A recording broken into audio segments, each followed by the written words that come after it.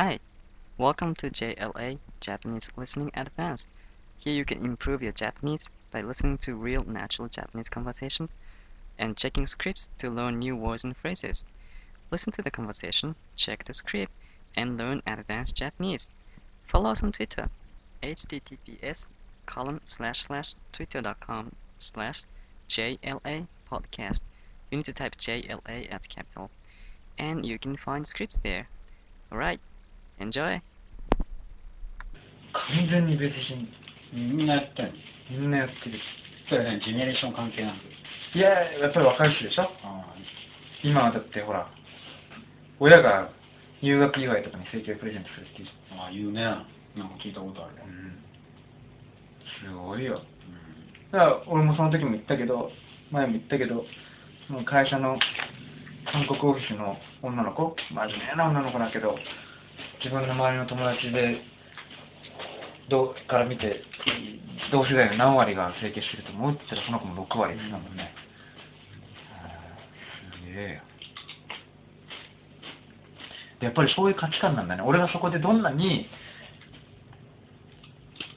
韓国の女の子たちになんかこうなんていうの、それは意味ないぞと。意味ないし、そもそもそういうなんか自分のことが認められなくて受け入れられない顔っていう魅力でしか自分を売れないっていう風になってる、その精神状態からしてもう人間が腐ってるみたいなことを俺は力説するんだけど、たとえブサイクでも自分に自信持って周りに明るく振る舞ってる人の方がよっぽど俺は素敵だと思うみたいな、こんなかっこいいことを熱弁してもほんとキョトーンって感じなんだよね。でもそれってはいっていう感じのリアクション。整形だからそうだけどさ、例えばさ、首の長さっていうことに換算したらさ、わからない。納得できない。どういうこと？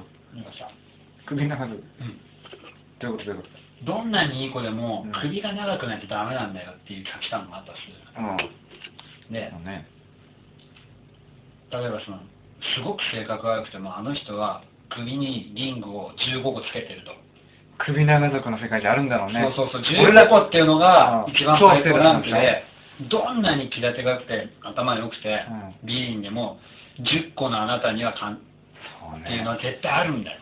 でもさ、そんなのさ、それこそやっぱまた面白いけどさ、人間のさ作られた価値観でしょ。だって冷静にゼロベースで考えたらさ、何がゼロベースか分かんないけど、首に5個輪っかがはまってたって何が美しいか分かんないじゃん。何がいいか分かんないけど、世の中のみんなが街にこのある部族に生まれて、部族のみんながあの女の人首は15個もあるんだぜとか。15個じゃない、15リングね。15リング。俺の同期の誰々は首輪がなんと13個もある女と結婚できたんだぜ、すげえいいなとか言ってるうちに、もうそれがステータスになって、それ自体が何がいいのか分かんないのに、それをみんな必死にその女を狙おうとするってことでしょ。そうだよ。でもきっと今女性はみんな首長くするためにここになんかはめようとしてるわけでしょ。でもそれはきっと日本でも社会でも起こってるんだよね。起こってる。だから気づいてないだけだと。こういう顔が可愛いっていうのがあって、